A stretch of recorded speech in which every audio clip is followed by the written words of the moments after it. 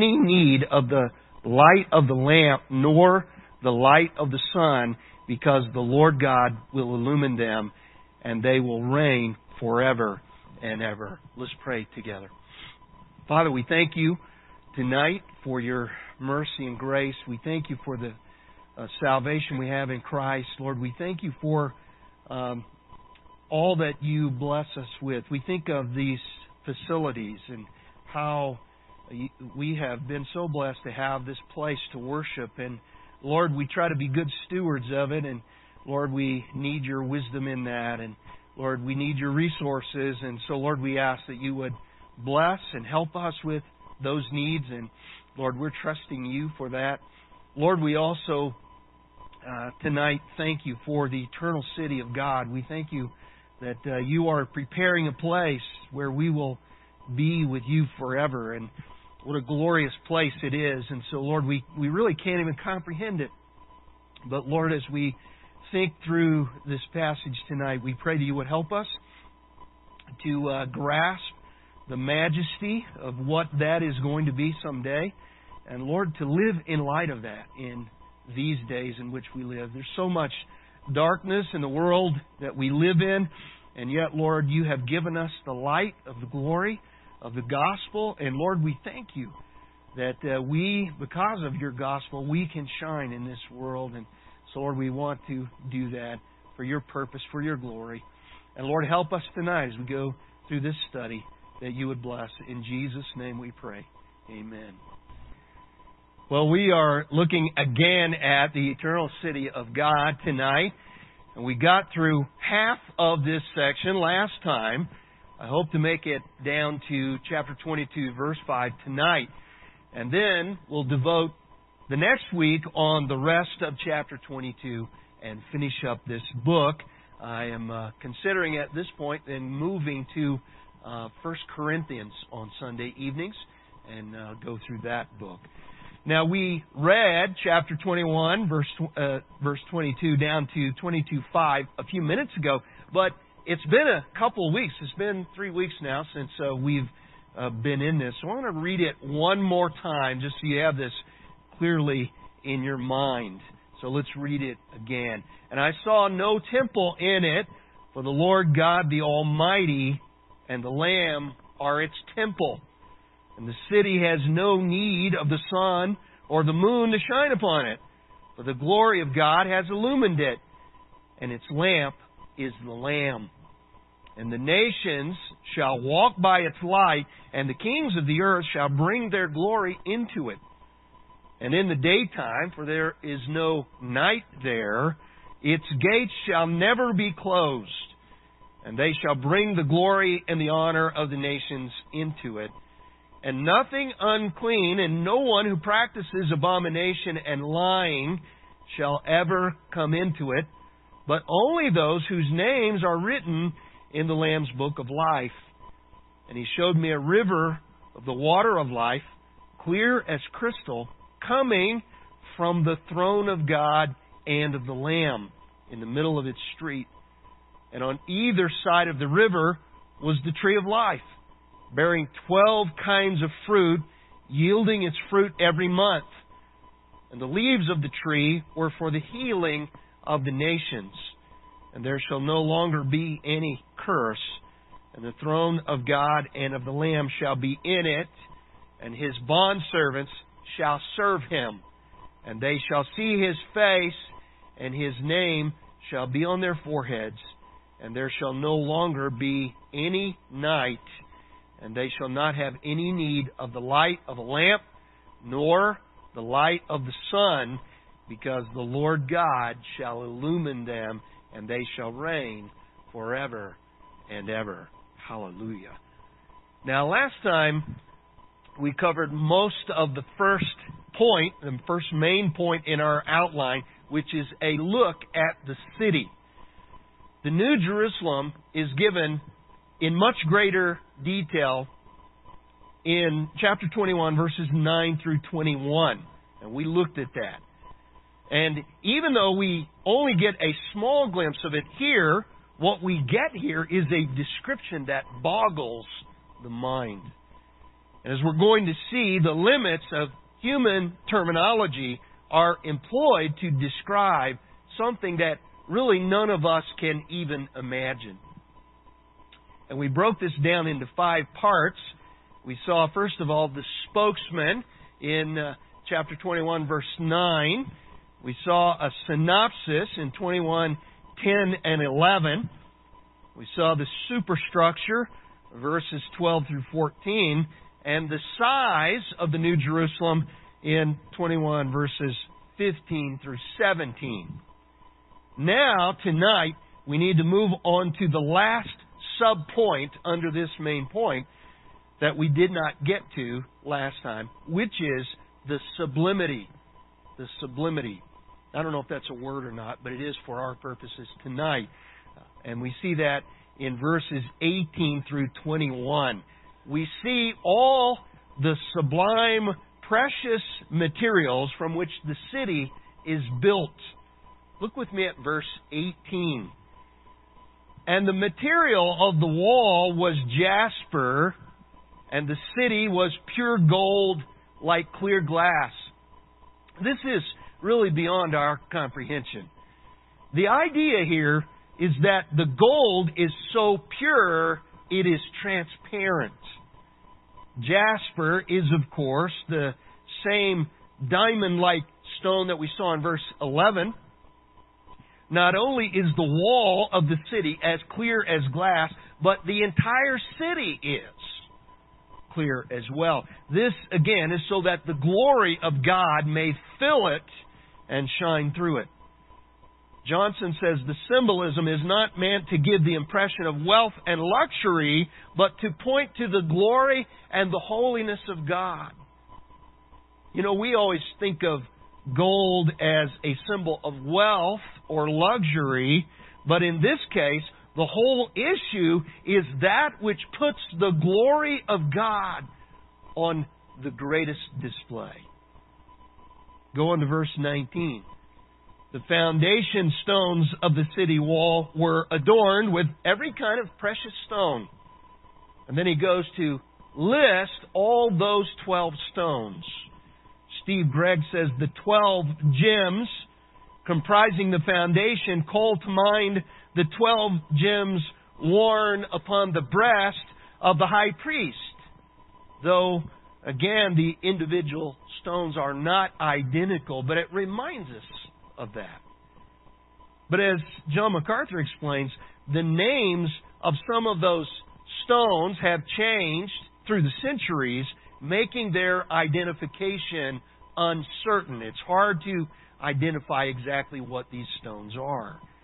Now, we won't go into detail for all these 12 stones, but I believe they are intended as an incredibly brilliant and colorful display of the glory of God to shine throughout the city. All these brilliant colors will be reflecting throughout the city. This is going to create a scene of breathtaking beauty. The final descriptive word about the city's exterior deals with her gates and streets. Look with me at verse 21. And the 12 gates were 12 pearls. Each one of the gates was a single pearl. And the street of the city was pure gold, like transparent glass. The 12 gates are the same ones mentioned in verses 11 and 12. They have the names of the 12 tribes of Israel on them. And remember, these are really what we would call gate towers. But here we're given some additional information that they are all made of one single pearl. Now that's a large pearl. Dr. Thomas explains that among the ancients, pearls were ranked highest among the precious stones because their beauty derives entirely from nature. And I'd like to see the size of the oyster that made those pearls. But pearls were one of the most valuable items in the Roman world. And John is very clear here that each of the 12 gates is made from a single large pearl. And then he moves on to the streets. Actually, it is in the singular, both here and in chapter 22, verse 2. The word for street there in the Greek is plateia. It literally means broad. You talk about Broadway. We haven't seen anything yet. It is possible that this single street may be a generic term to describe all the streets of the city, or it may be possible that all the streets are so interconnected that they are in fact just one street that goes everywhere.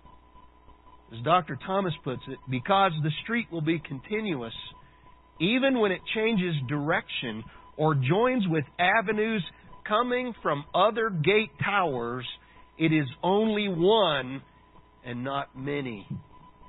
And yes, the streets of heaven will be streets of gold, but not like we think of gold today. This gold will also be transparent like glass.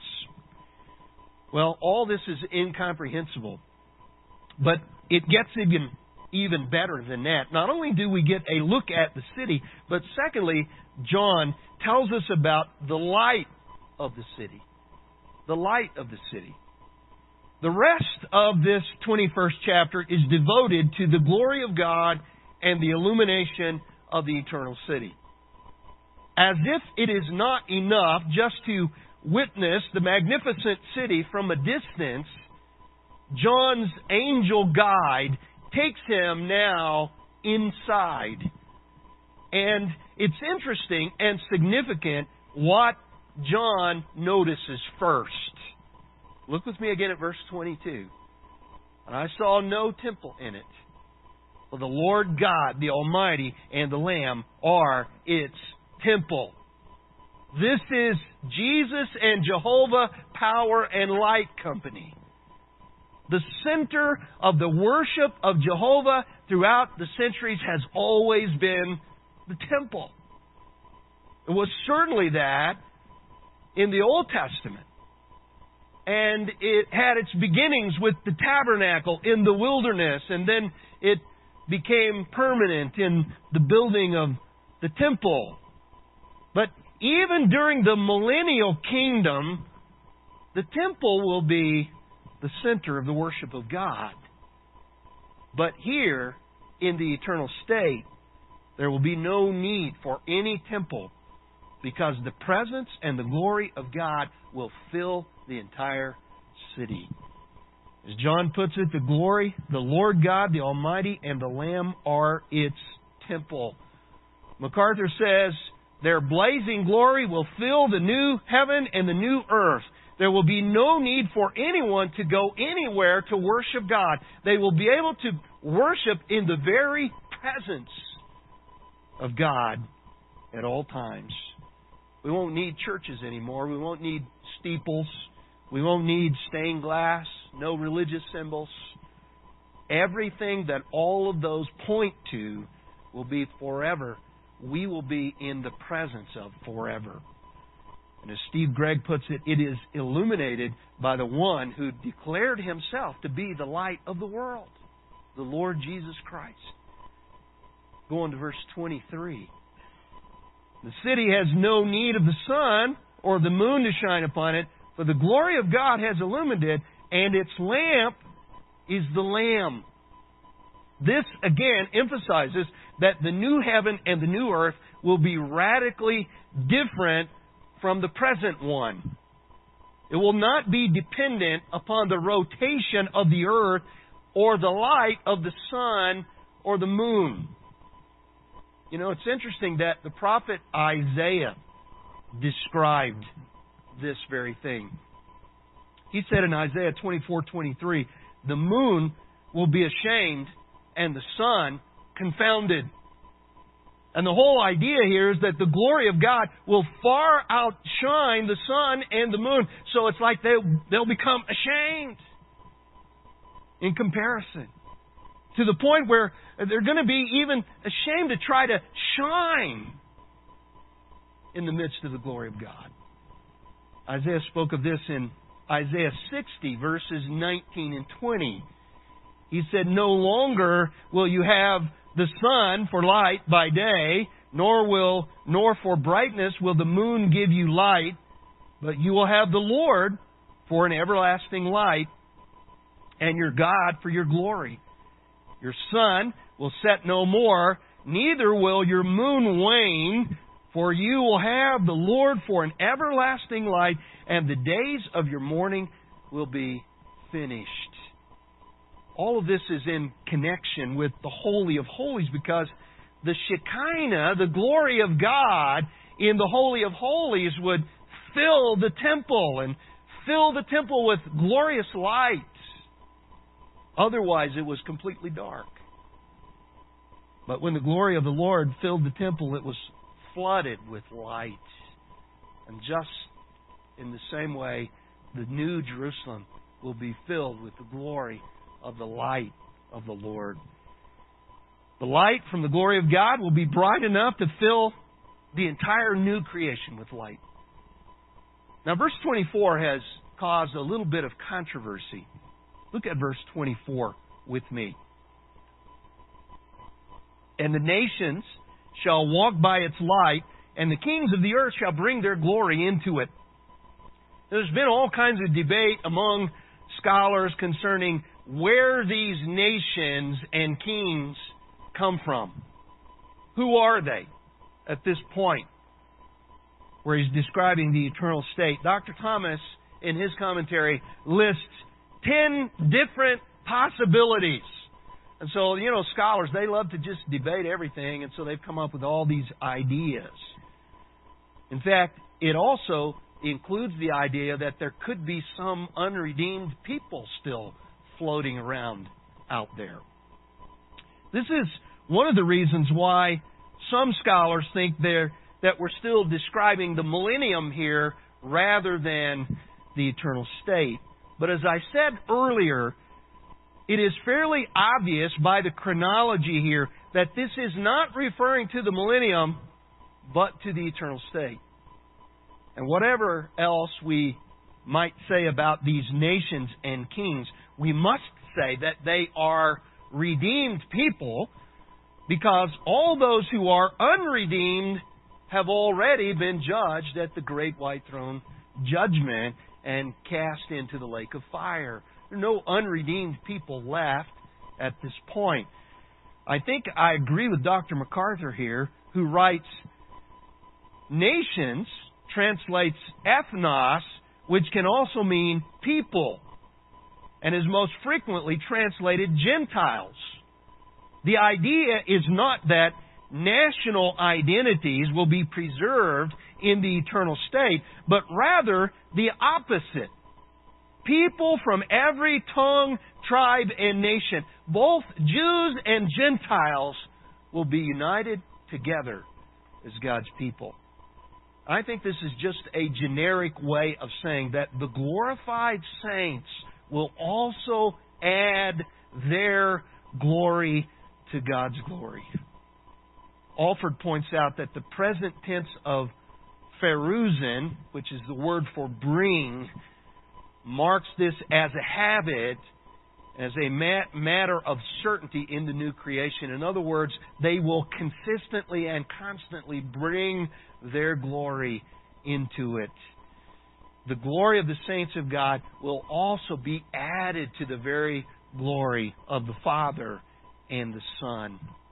Now, verse 25 is also interesting. It says, "In the daytime, for there shall be no night there, its gates shall never be closed." Now, of course, in any ancient city, the gates would always be closed at night to prevent invaders, marauders, or criminals from entering the city under the cover of darkness. But that's not going to be the case in the eternal state.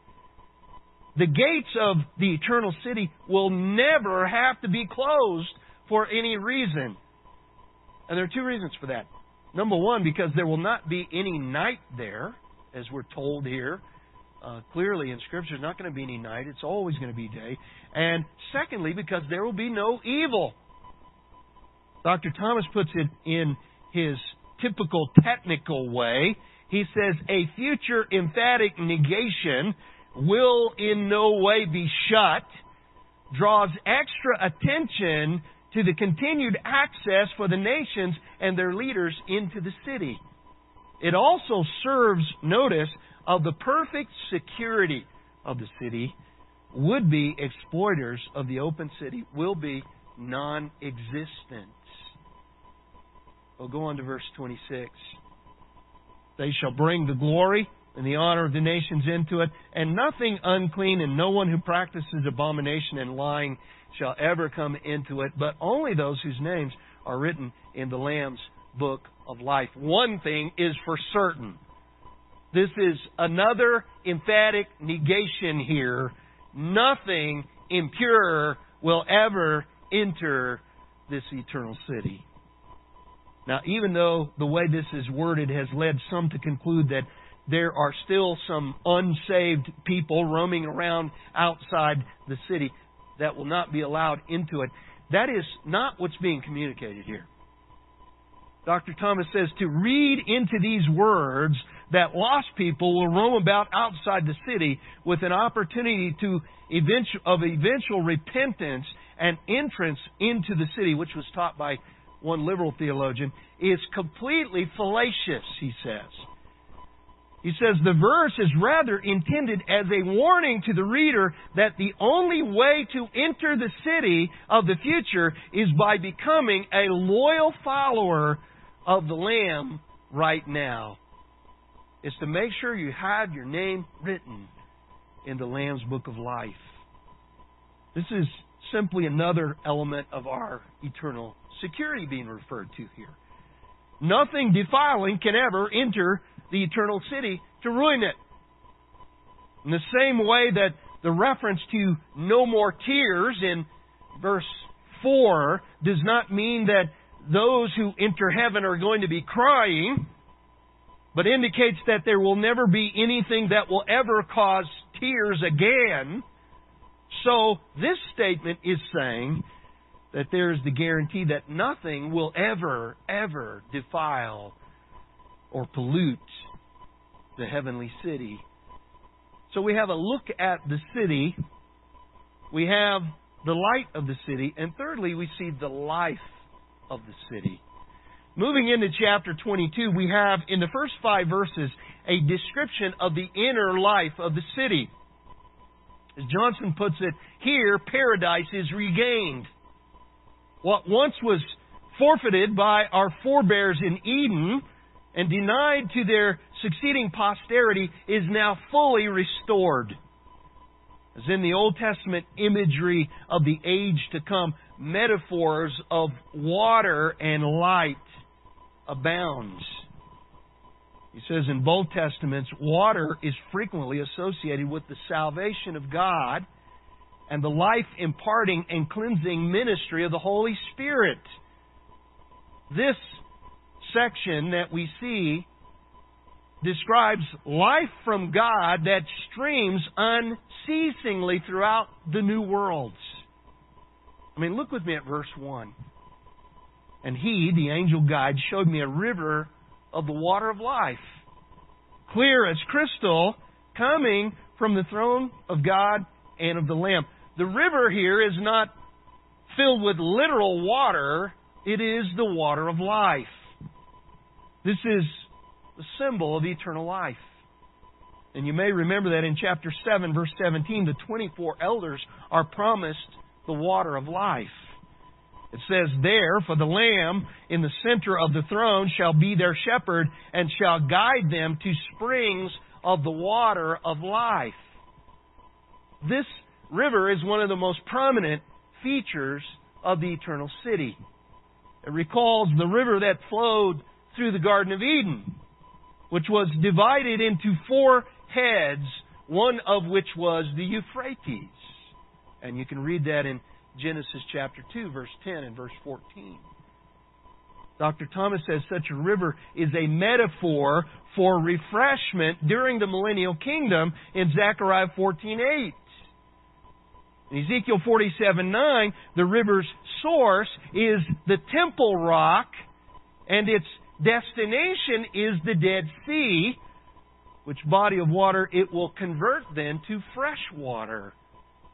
And we see that in Ezekiel 47:9. There are a number of similar metaphors in the Old Testament to this. Thomas says metaphors involving water often in the Old Testament describe future ideal conditions, and unlimited access to this life-giving water will assure residents of the New Jerusalem of an everlasting enjoyment of life. This is incredible symbolism here. And notice that the source of the river is the throne of God and of the Lamb. This is appropriate since God is the source of all light, all life. This river is also crystal clear, just like everything else in the city, so that the glory of God can be put on display everywhere. It's even going to be put on display in the water that streams down from the throne. It cascades down from the throne of God in a dazzling, sparkling, never-ending stream. MacArthur says its pure, unpolluted, unobstructed flow symbolizes the constant flow of eternal life from God's throne to God's people. Go on to verse 2. In the middle of its streets and on either side of the river there was the tree of life bearing 12 kinds of fruit, yielding its fruit every month, and the leaves of the tree were for the healing of the nations. Now, the translators of the New American Standard Bible show their position of this by including the phrase, in the middle of its streets, as part of the thought of verse 1. This view sees the river flowing down the middle of the streets. Dr. Thomas explains at issue is the syntactical question of whether the words in the middle of the street connect with verse 1 and conclude that sentence or begin the new sentence that continues in verse 2. And the Greek language, as you probably know, does not have any punctuation marks. So sometimes these syntactical decisions have to be made, and it's not always clear which way you should go. So there's some uncertainty here about the city's layout. But I agree with Dr. Thomas, who writes the best analysis pictures a river flowing down the middle of the city's broad street with the trees on each side of the river in the middle of the space between the street and each of the river banks. The word for tree, xylon, is in the singular, but it probably is being used generically here to refer to a number of trees. Steve Gregg writes, the tree of life lacks the definite article and thus seems to be used collectively of many trees of one kind. Ezekiel's account of the millennial river has trees of all kinds on both sides of the river. And we see that in Ezekiel 47:12. Of course, the first place that we ever see the tree of life is in the Garden of Eden in Genesis 2:9. And when man fell into sin, he lost access to the tree of life.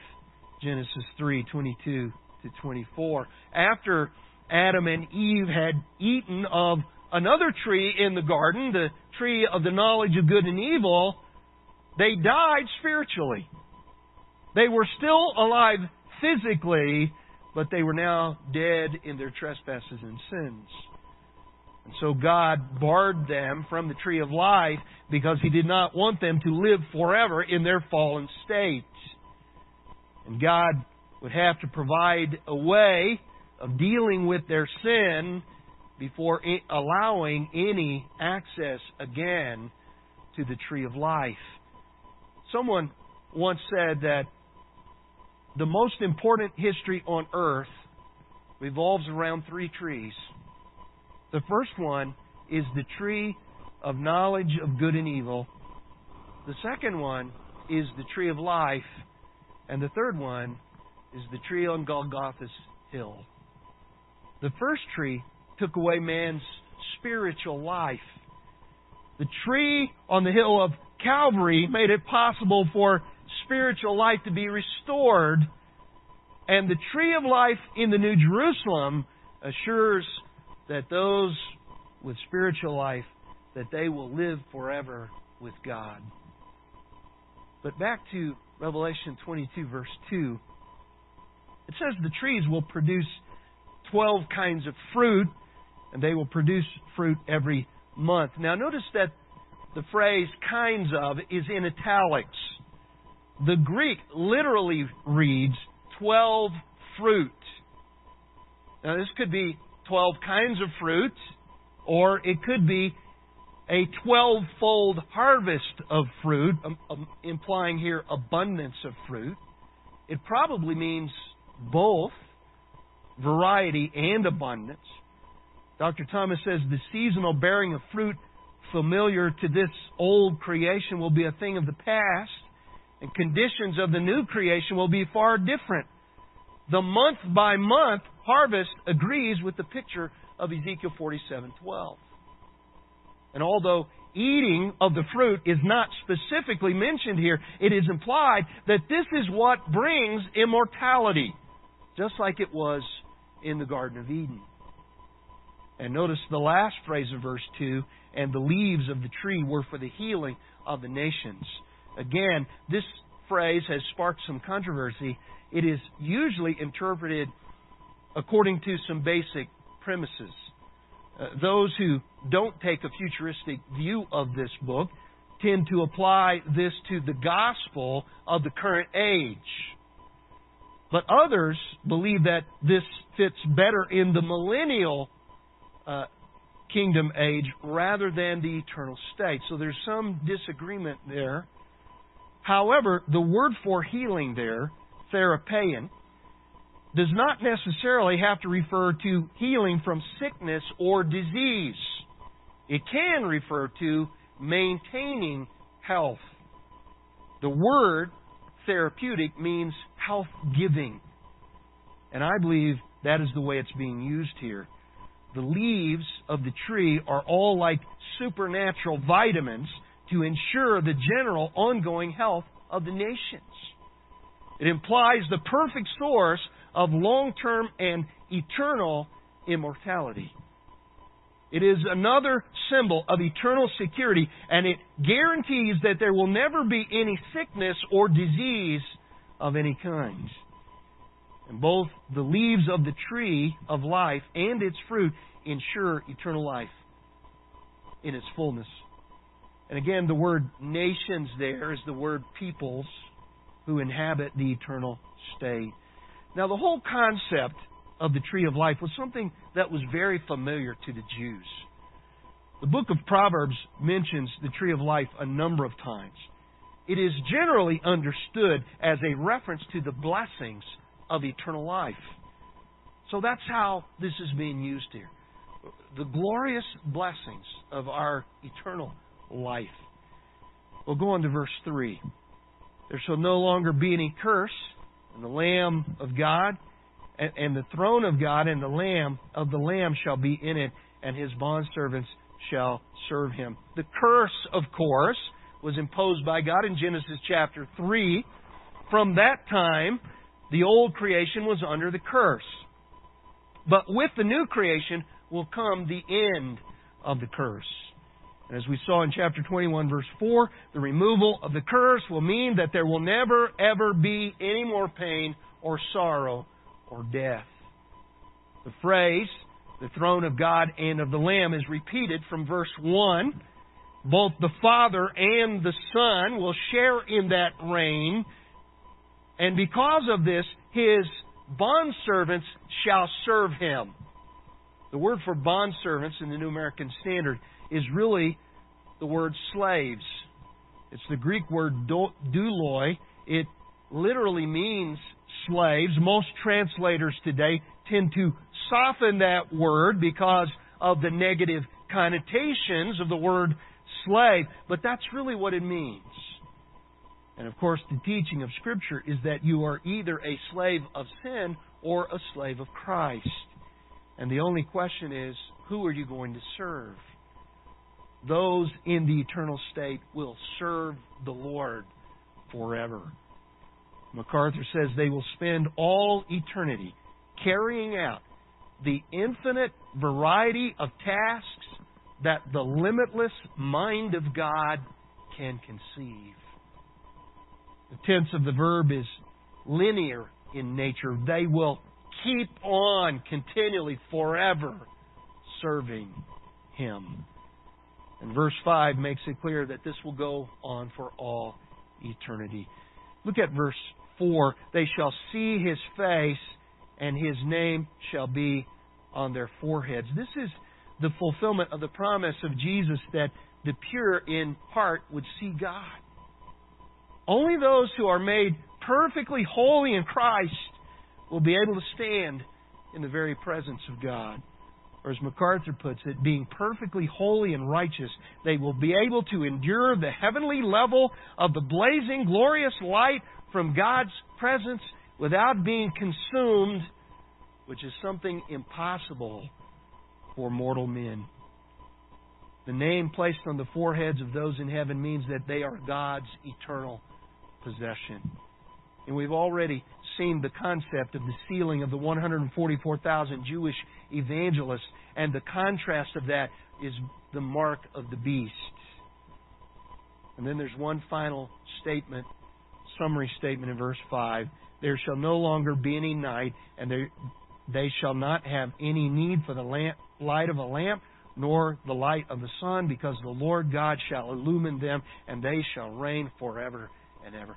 All this is a repeat of what has already been revealed. But here is the promise of God, that His saints will reign forever and ever with Him. That is the fulfillment that the Lord made in chapter 3, verse 21. He who overcomes, I will grant to him to sit down with me on my throne, as I also overcame and sat down with my Father on His throne. We'll rule and reign with Him forever.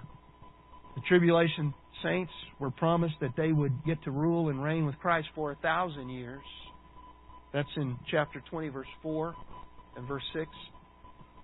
Now, that promise is extended to all the saints in heaven and is extended to last forever. Well, that wraps up this description of the New Jerusalem.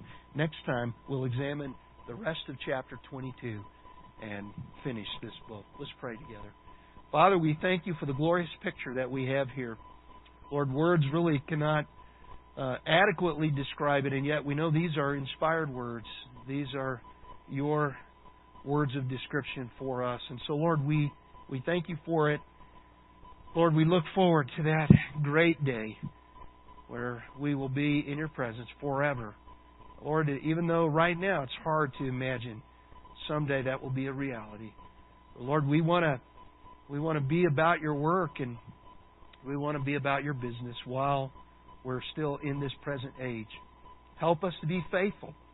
Help us to be diligent. Help us to be doing the work that You've called us to do until that day that we're with You forever. And Lord, we pray that You would help us to live for You this week. In Christ's name we pray. Amen.